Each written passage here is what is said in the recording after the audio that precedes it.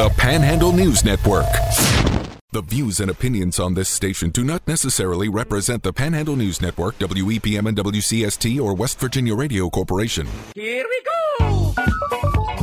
Welcome to Panhandle Live on WEPM and WCST, the Panhandle News Network.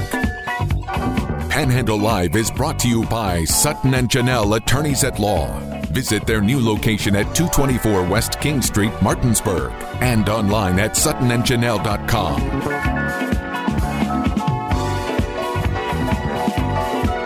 Here are your hosts, Jordan Nicewarner and Marsha Chwalik.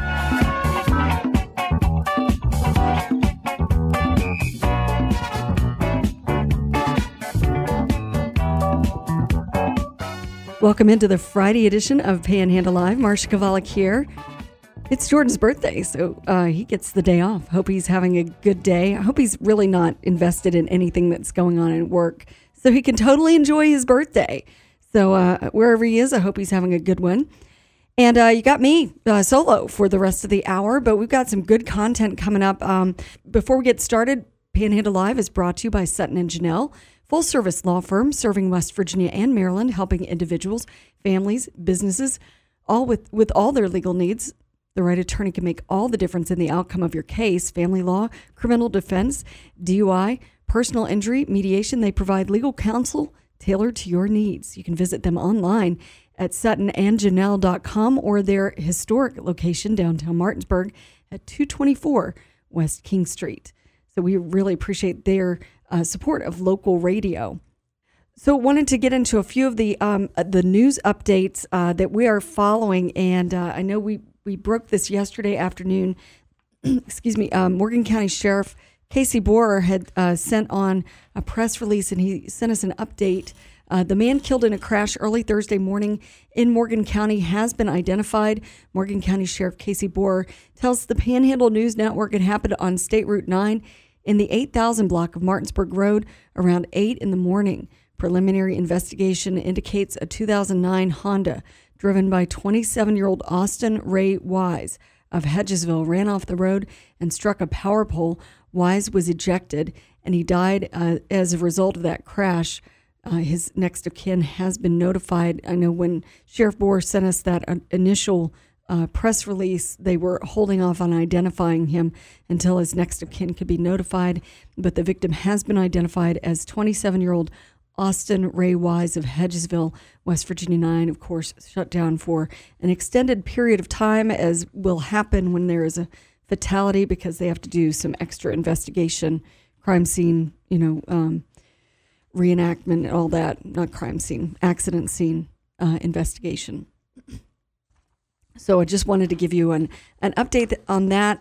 Also, programming note, it is the WVSSAC State Baseball Tournament happening in our state, and we've got a lot of those games on metronews.com of particular interest to the Eastern Panhandle, the semifinal in the AAA, and that's happening today. Semifinal number 1 is happening this afternoon beginning at 5. It's number 1 Jefferson, the Jefferson Cougars, with a record of 33-4 versus number 4 George Washington, who has a record of 20-15. That game gets underway at 5 p.m. You can hear it right here on the Panhandle News Network. You can see all of the WVSSAC State Baseball Tournament, and you can hear it and see it at WVmetronews.com as well. But if you're out and about tonight and you just want to listen in, tune into that, you can hear it on WEPM and WCST. Of course, we're very proud that we've got a presence there in the Panhandle team, the Jefferson Cougars.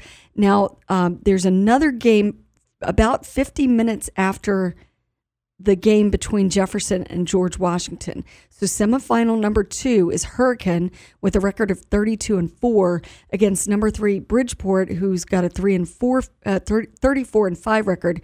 That's 50 minutes after the finish of game 1. So I guess they can't really predict when the game against Jefferson and George Washington is going to finish up. So tune in at 5, just lock it in, have it on if you're interested in listening to some good high school baseball and great play-by-play also. So tomorrow is the championship in AAA.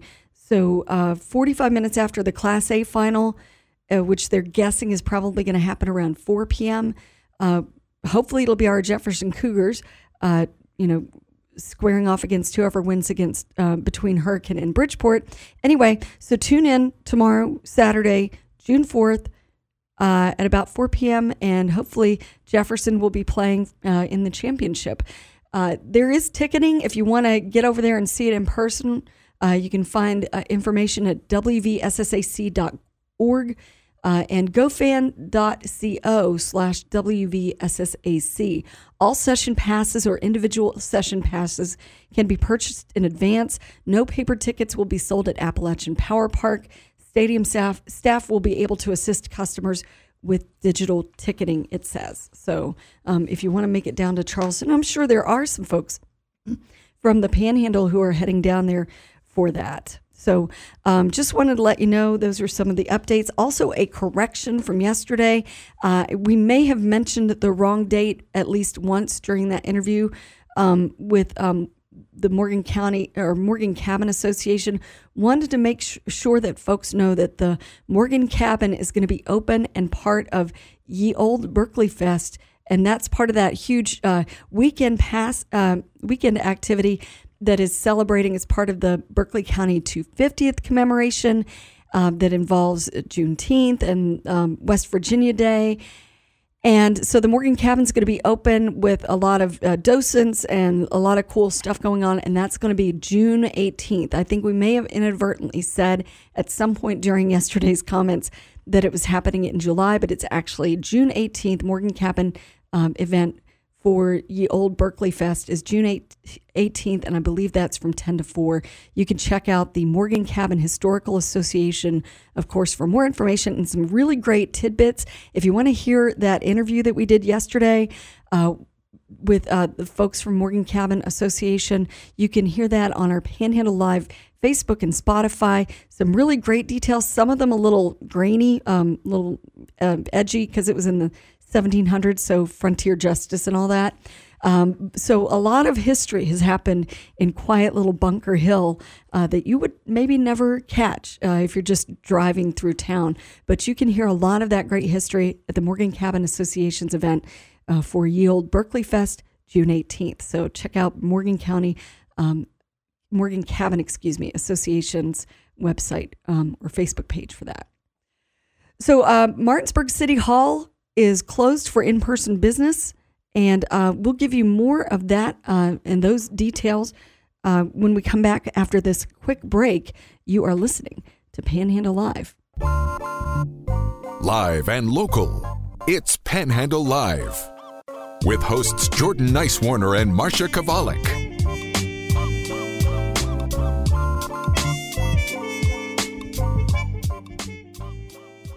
Morning, y'all. Panhandle Live Friday edition. It's Marsha. Jordan is enjoying a wonderful, hopefully very happy birthday. Our company decided pretty recently to give us all our birthdays off, which is outstanding. So hopefully he's enjoying that and not listening to the product. Of course, if he wants to, he can listen to it again. It'll be posted on our Facebook page around noon today. So if you want to catch any of the previous episodes, you're welcome to do that at Panhandle Live's Facebook page. Give us a follow. Also, WEPM, WCST, the Panhandle Network on Facebook. You can like that page or follow it, like and follow, to get updates, because sometimes I'll put our breaking news stories and our updates on that page. So you can, if you haven't been around to catch one of our newscasts, you can, catch up on the news that way, so you can see some of those news updates. I don't fill everyone's news feed with a lot of clickbait or garbage. If it's something I feel like the Panhandle needs to hear, I'll put that up. Jordan will do the same with sports. There was some breaking news about Shepherd's women's basketball team that occurred yesterday as well. So those are the kinds of things we're going to put up. We're not going to give you clickbait about Amber and Johnny and all of that. So anyway, you might know it is moving day over at Martinsburg City Hall. So in-person business is closed today. They'll be closed to walk-in traffic. That doesn't mean you can't conduct business via phone, or the internet, but they're closed to walk-in traffic from today through next Friday, so they can temporarily move to Viking Way across the street from us. They'll reopen to the public on June 13th. So here with the deets, this is a conversation that Jordan and I had earlier in May with Mayor Kevin Knowles to kind of explain some updates about the Woolen Mill project, some of the construction updates, and of course, the move. So I wanted to bring that to you as well. There. Oh, yeah. If you've not been there, you got to go over there. I've been over to the Adam Stevens house, but I didn't know there were caves. We'll get you a tour of the cave. I love that little park, cave that little goes area. all down and goes through town, but it's not open to go through. But you can see they take you down and you can see it. Well, I did not know that. Yeah, it's pretty amazing. There's a lot of things that people don't know about the city of Martinsburg. And, that whole area. That's where that was the main street. Water Street was. Is that right?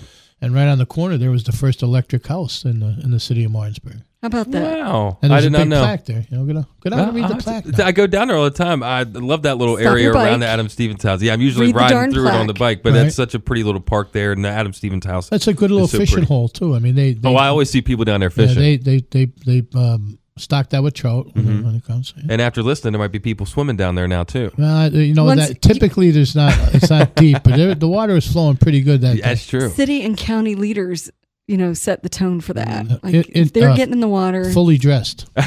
Wow. Well, duck derbies aren't the only thing going on. There's a lot of improvements coming around to downtown Martinsburg, especially like the underpass. How's that coming along? Well, if you drive by it now, you can see the activity going on right now, and that's just getting it all prepped up and everything, and that's going to be a beautiful streetscape for when we get done. That side wall is going to have some type of possibly murals on it that we're going to be able to interchange out throughout the year.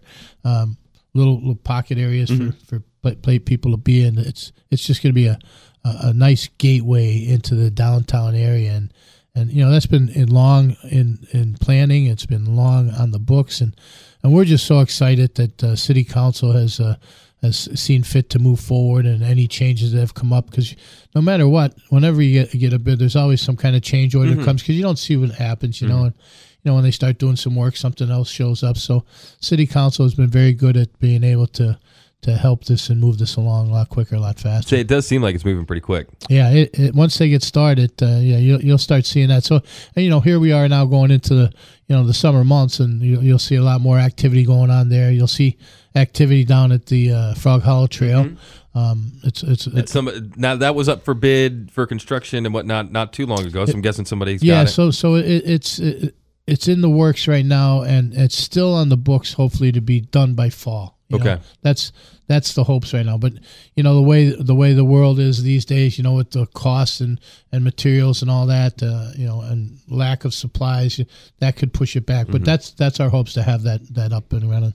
Our guest this morning, Mayor Kevin Knowles from the city of Martinsburg. Of course, Metro News has been following the series of opioid trials that West Virginia Attorney General Patrick Morrisey has been bringing. Some of those have ended in settlements, which means opioid settlement money could be matriculating down to municipalities and counties. So where do we stand as far as the metric for distributing those? Well, the metric is already out there. I mean, we've signed MOUs between cities, and the city and the county, and there is a metric out there that has been set up not locally. It's been set up, I think, nationally or statewide.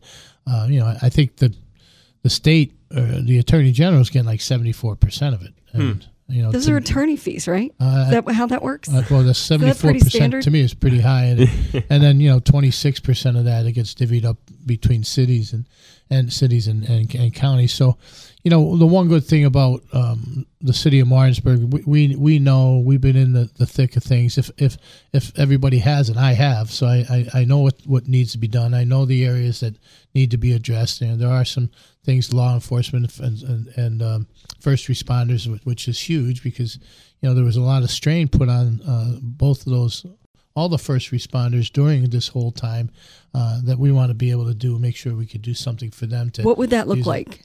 Well, I think we have already started something like that. The Martinsburg Initiative has brought on a social worker, so I mean, that's a huge help, because first responders aren't social workers, and they're not trained to be, and we don't expect them to be. So we want to give them all of the help that we can have to be able to make their job much easier. So I know addiction recovery is close to your heart, and you and I have talked about this before, that depending on how much that money turns out to be, if it's a big amount of money, what would a large ticket item look like, as far as if you had a wish list?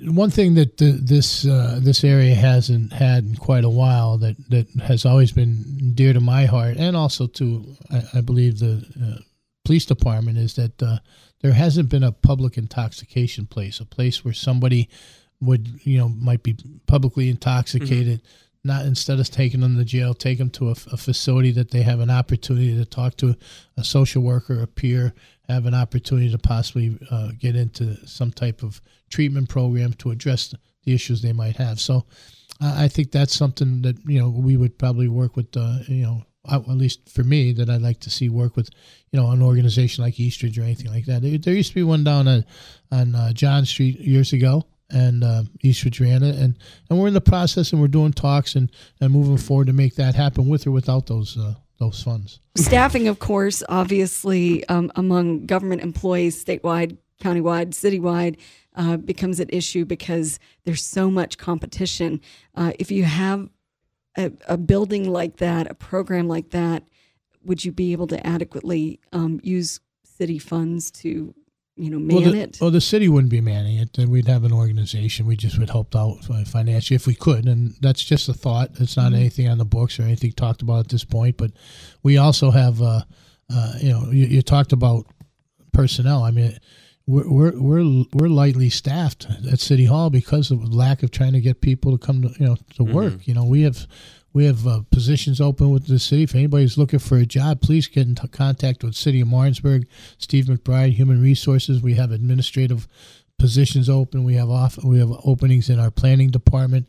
These are important positions to make the city grow instead of having things sit on a desk. So it's very, very important to know that as the city is growing, and I tell people, keep your eyes and ears open. Martinsburg is moving forward, and we're moving forward real quick, real fast.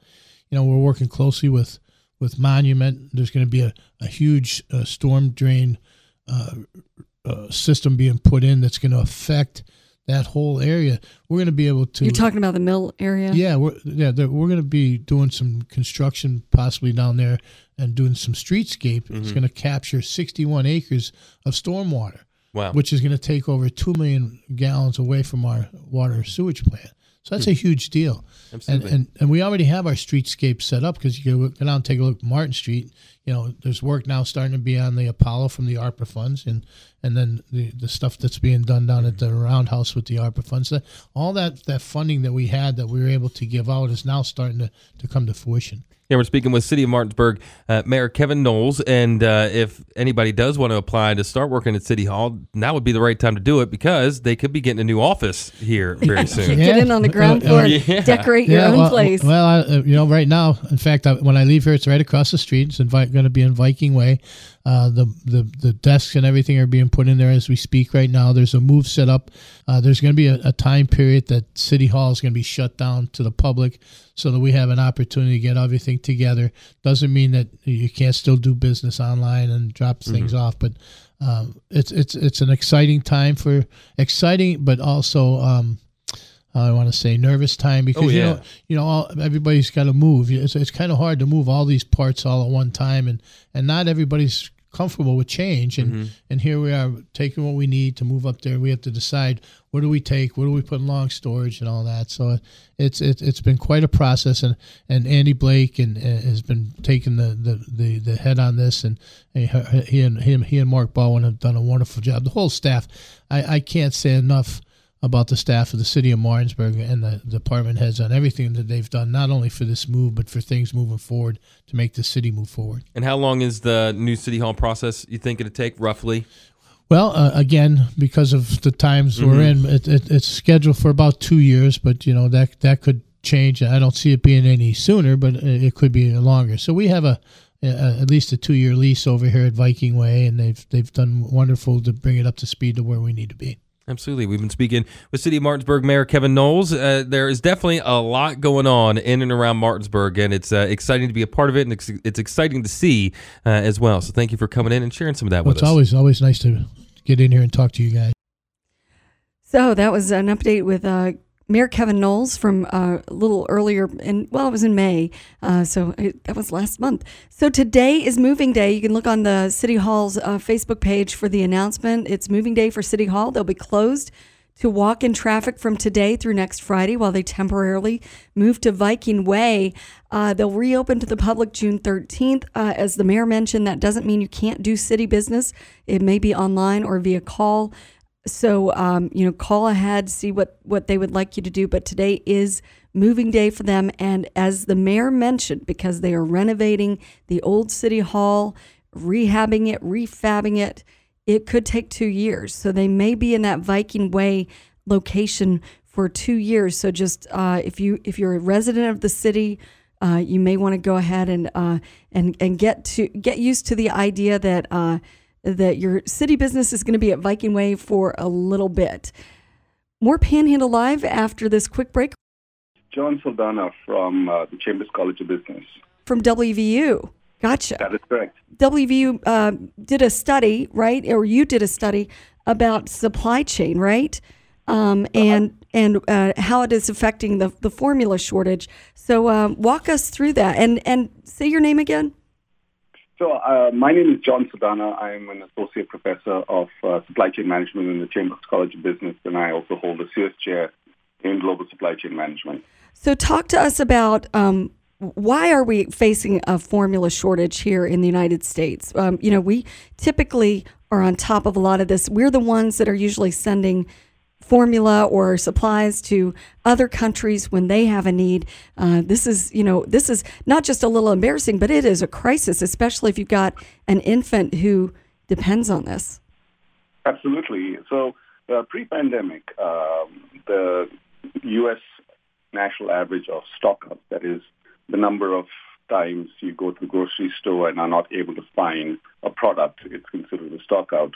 The number of times we had that on average across the U.S. for infant formula was in the range of 5 to 7%. With the onset of the pandemic and the supply chain problems, that jumped up to about 10%, which in the infant formula industry is considered to be sort of a red flag when it gets to that level, especially for infants who need formula, especially the specialized formulas for hypoallergenic purposes. And starting in January, you started seeing that stock-out number climb beyond 10% and approach the 20% mark in February, March. And there were two reasons for that. Obviously, the pandemic shortages due to transportation issues and supply issues that were exacerbated by the stock-out, by the forced lockdowns, and by the problem with supplies and transportation capacity. But the big thing that actually brought this infant formula to a crisis stage was the voluntary shutting down of the Sturgis, Michigan plant by Abbott. So Abbott has had close to a 43% market share of the infant formula market in the U.S. Abbott and Reckitt Benckiser, they control close to 80%. So that's the problem right there. You have such a large, almost an oligopoly of the infant formula market, and you also have these significant regulations that prevent any new competition from coming in because of the strict and stringent quality requirements for infant formula manufacture. Okay, so if I could just interrupt you because I've got questions. So how does something like that happen? Because anyone, even folks who don't have an economics degree, anyone could look at that and say, it's probably not a good idea to have one company in charge of something or the majority of the supply for something that is essentially like a medicine. Absolutely, yeah, you're absolutely right on that. And to that latter point, I think the FDA Commission is looking at creating a stockpile of emergency infant formula, something that should have been considered. So several factors over time. On the demand side, birth rates have dropped. breastfeeding has increased, and so the market for infant formula stagnated, and it's not been seen as something that competition would actually thrive in, because with the stagnant market, the existing players just kept gobbling more and more market share. And the other factor that's actually influencing this is the federal government and states are probably the largest purchaser of infant formula through the Women's and Infant and Children Program, the WIC program. States around the U.S., they have sole contracts with each of these individual manufacturers. The two big ones, obviously, are Abbott and Reckitt Benckiser, but you also have Nestle, that is a smaller market share. It's less than 10%. So between these three, they actually control most of the state's supply of WIC. And when retailers have this exclusive contract for WIC, it behooves them to actually, have a single supplier, because now you can leverage the economies of scale and get discounts with that supplier. So if you look around the United States, you can actually see different states actually have different contracts with an individual supplier of infant formula. So that's kind of how we got to this point.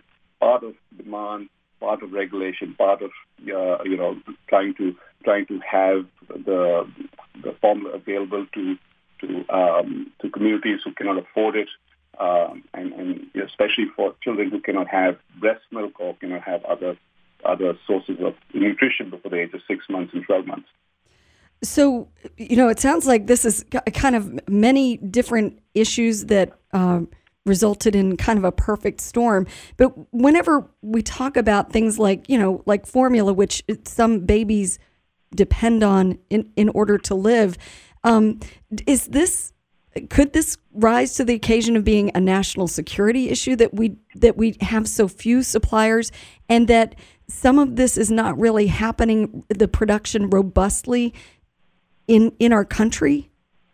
Absolutely. I mean, and again, I as an expert in supply chain have not been focusing on the baby infant industry per se. I've been looking more in my research at manufacturing of machinery, automobile, marine equipment. But in this regard, when this came on my radar and actually studied the market itself, it almost seems to me that it is incumbent upon manufacturers who look at consumers and customers who rely upon their product, and it becomes a existential problem. It becomes a life and death issue, that they should hopefully work with the right stakeholders, government included, and customers, to figure out what are some of the contingencies that might be planned in case there is an issue. For example, when Abbott had to take the drastic step of voluntarily recalling their formula when there were 4 deaths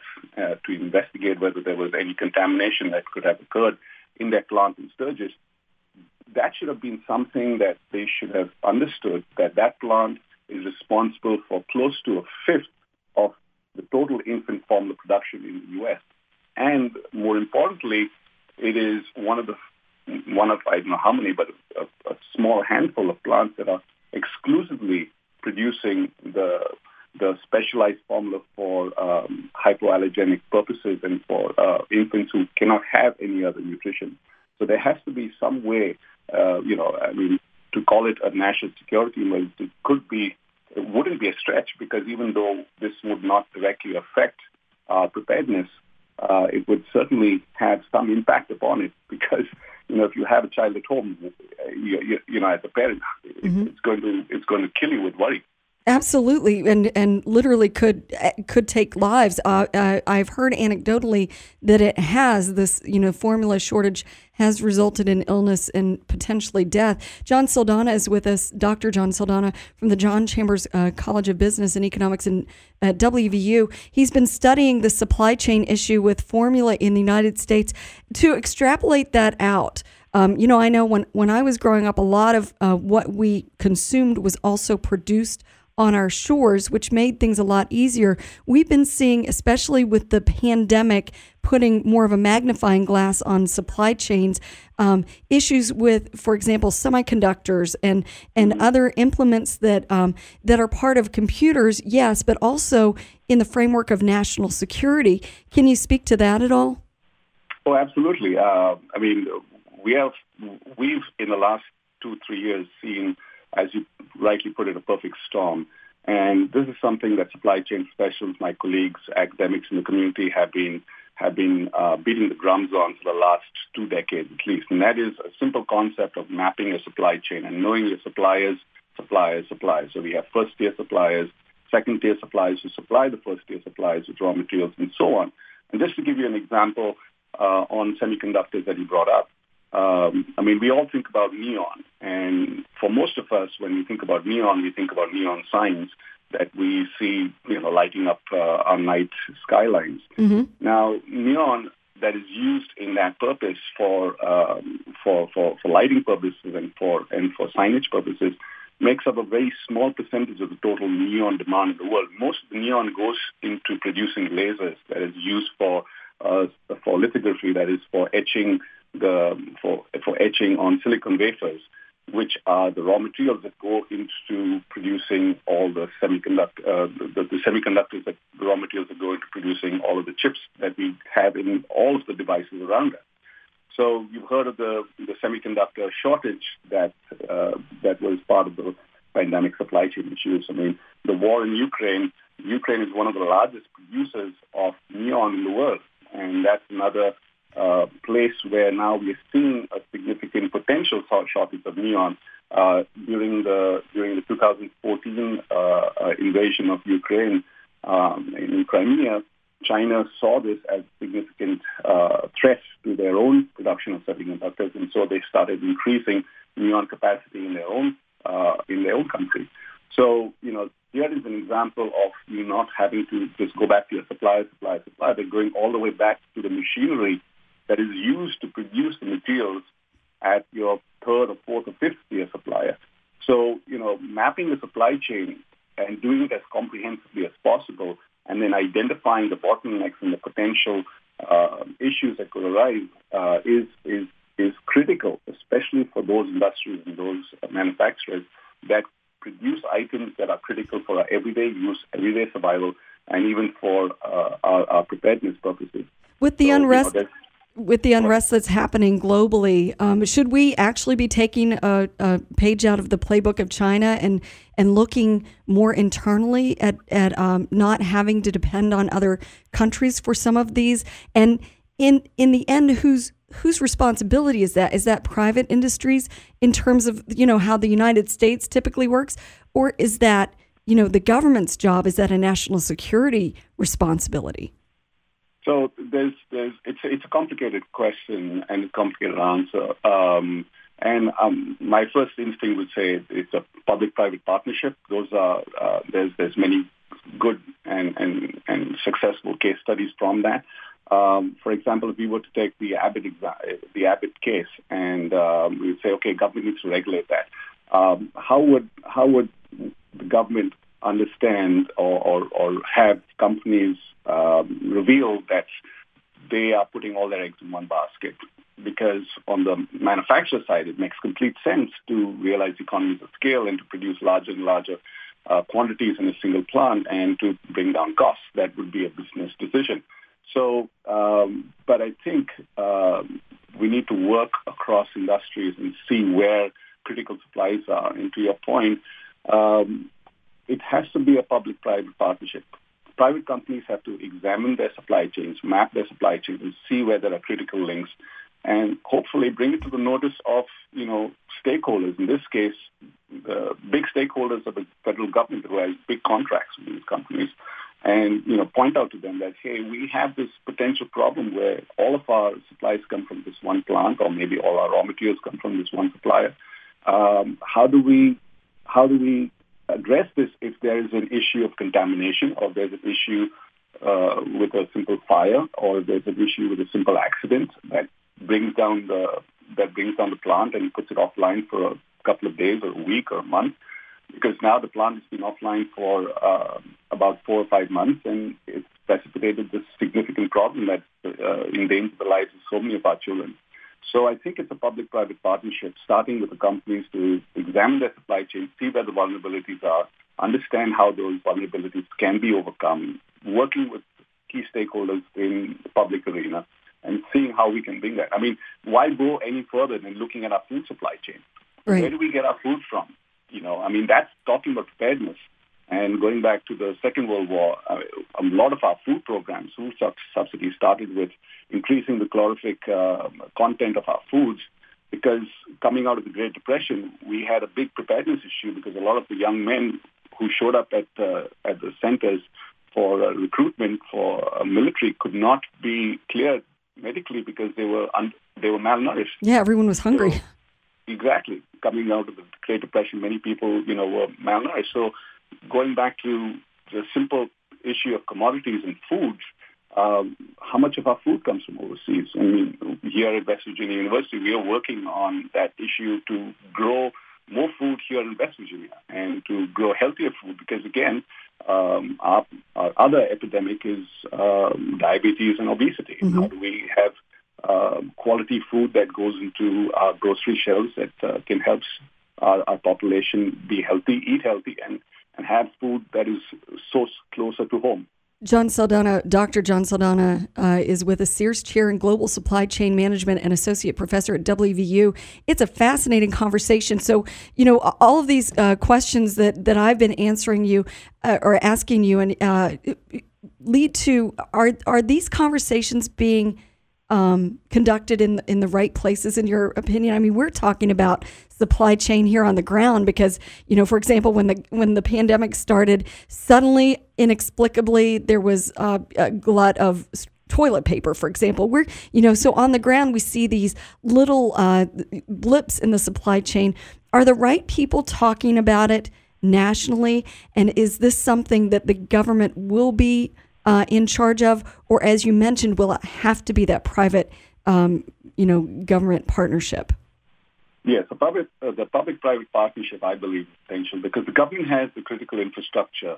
For example, the invoking of the Defense Production Act in the case of PPE at the beginning of the pandemic, and then for helping fast-track immunizations for the COVID pandemic, and to start those things going. The government has that. I mean, we the people elect the government to make sure that it looks out for us, right, and to ensure our security, and that's an important part of it. Individual companies don't have that. Individual companies have the expertise to do what they do best, which is manufacture those items, transport those items, make sure those items are available in their stores. So they have those core competencies that they need to focus on. I think it's critical. I'm not sure to answer your question whether the right people are looking at it, but I know in academia, we do our research, we present our papers. Sometimes some of us get, invited to different forums, including the media, which is an important part of making sure that people understand these problems. But, I know that there are several summits that the White House in numerous administrations have convened in order to ensure that these problems are put in front of the key policymakers. I know that Capitol Hill has called folks in from the supply chain area to discuss this issue. But usually these issues are sort of, in my opinion at least, from seeing or following these conversations on mass media, is these are sort of after the fact putting out fires, and more often than not, they're too late. And so maybe a proactive approach to start looking at how can we put all the right experts and the leaders into the rooms together and come up with a comprehensive plan to see how do we address potential issues in the future and see where the vulnerabilities are. And the good news is that the pandemic has actually put in front of business leaders, at least, the vulnerabilities they have in their supply chains. For example, if you have far-reaching supply chains, when we start lockdowns in China, Italy, Brazil, many companies realize that these far-flung supply chains, while very expensive, while very cheap and inexpensive, they are very fragile, and they can be broken with a very simple, a port stoppage or a transportation disruption, or you have ships waiting in Los Angeles for weeks at a time to come in. And that's another reason why Reckitt Benckiser couldn't get their supplies into the U.S. because of the ships stuck out in Los Angeles for up to 40 days, potentially. So, even if you have the formula, if you don't have the packaging, something as simple as cardboard and tin and labeling, and you can't put it on a truck because you don't have corrugated cases to load those cans into, something as simple as that can put disruption in a supply chain and prevent your product from getting to market. So, it really is fascinating. Here on the ground, folks not able to find tinned cat food and all of that. Dr. John Saldanha, Sears Chair in Global Supply Chain Management and Associate Professor at WVU. Are you seeing in your crystal ball what the next big shortage is going to be? The right answer, I'm hoping, is no more shortages. But I would really hope that for critical supplies, there's no shortages, and companies, take these seriously. And we've worked. Starting with 9/11, for example, I wrote a paper with my then supervisor at Penn State, and we talked about, what are the issues that can affect us. But instead of sort of being myopic, and it's our human nature, we get influenced by the most recent event. But taking a more academic look and an objective look and seeing what is it in my supply chain as a company leader that could affect my manufacturing or my transportation, and where can I work with other partners in my industry to make sure that we can together either address it ourselves or maybe work with government agencies, because if you look downstream at our customers and our consumers, how do they get affected by shortages, and where is the critical need? And eventually, you may never know. It might be a can of paint that cannot be used on a fighter jet somewhere that can cause a preparedness issue. So again, think about how complex these machines are in the military complex, in our regular lives, that can cause issues with preparedness. Wow, fascinating conversation, Dr. John Saldanha from WVU, Sears Chair in Global Supply Chain Management and Associate Professor. I'm going to give your information to Hoppy because I think he would enjoy chatting about some of these issues as well to our statewide audience. But thank you for spending some time with us. Obviously, formula shortage, one of many in a series, but this one's life and death. And appreciate you bringing your wisdom to this morning. Oh, thank you for having me on the show. Appreciate it. All righty. You take good care.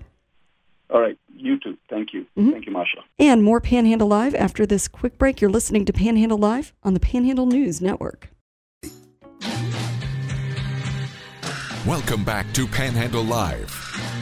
Here are your hosts, Jordan Nicewarner and Marsha Chwalik. Welcome back in the waning seconds of Panhandle Live. Marsha Chwalik here. Jordan Nicewarner is enjoying his birthday. Thanks to Sutton and Janelle for their sponsorship. See you next week. A WVRC media station. We're proud to live here too.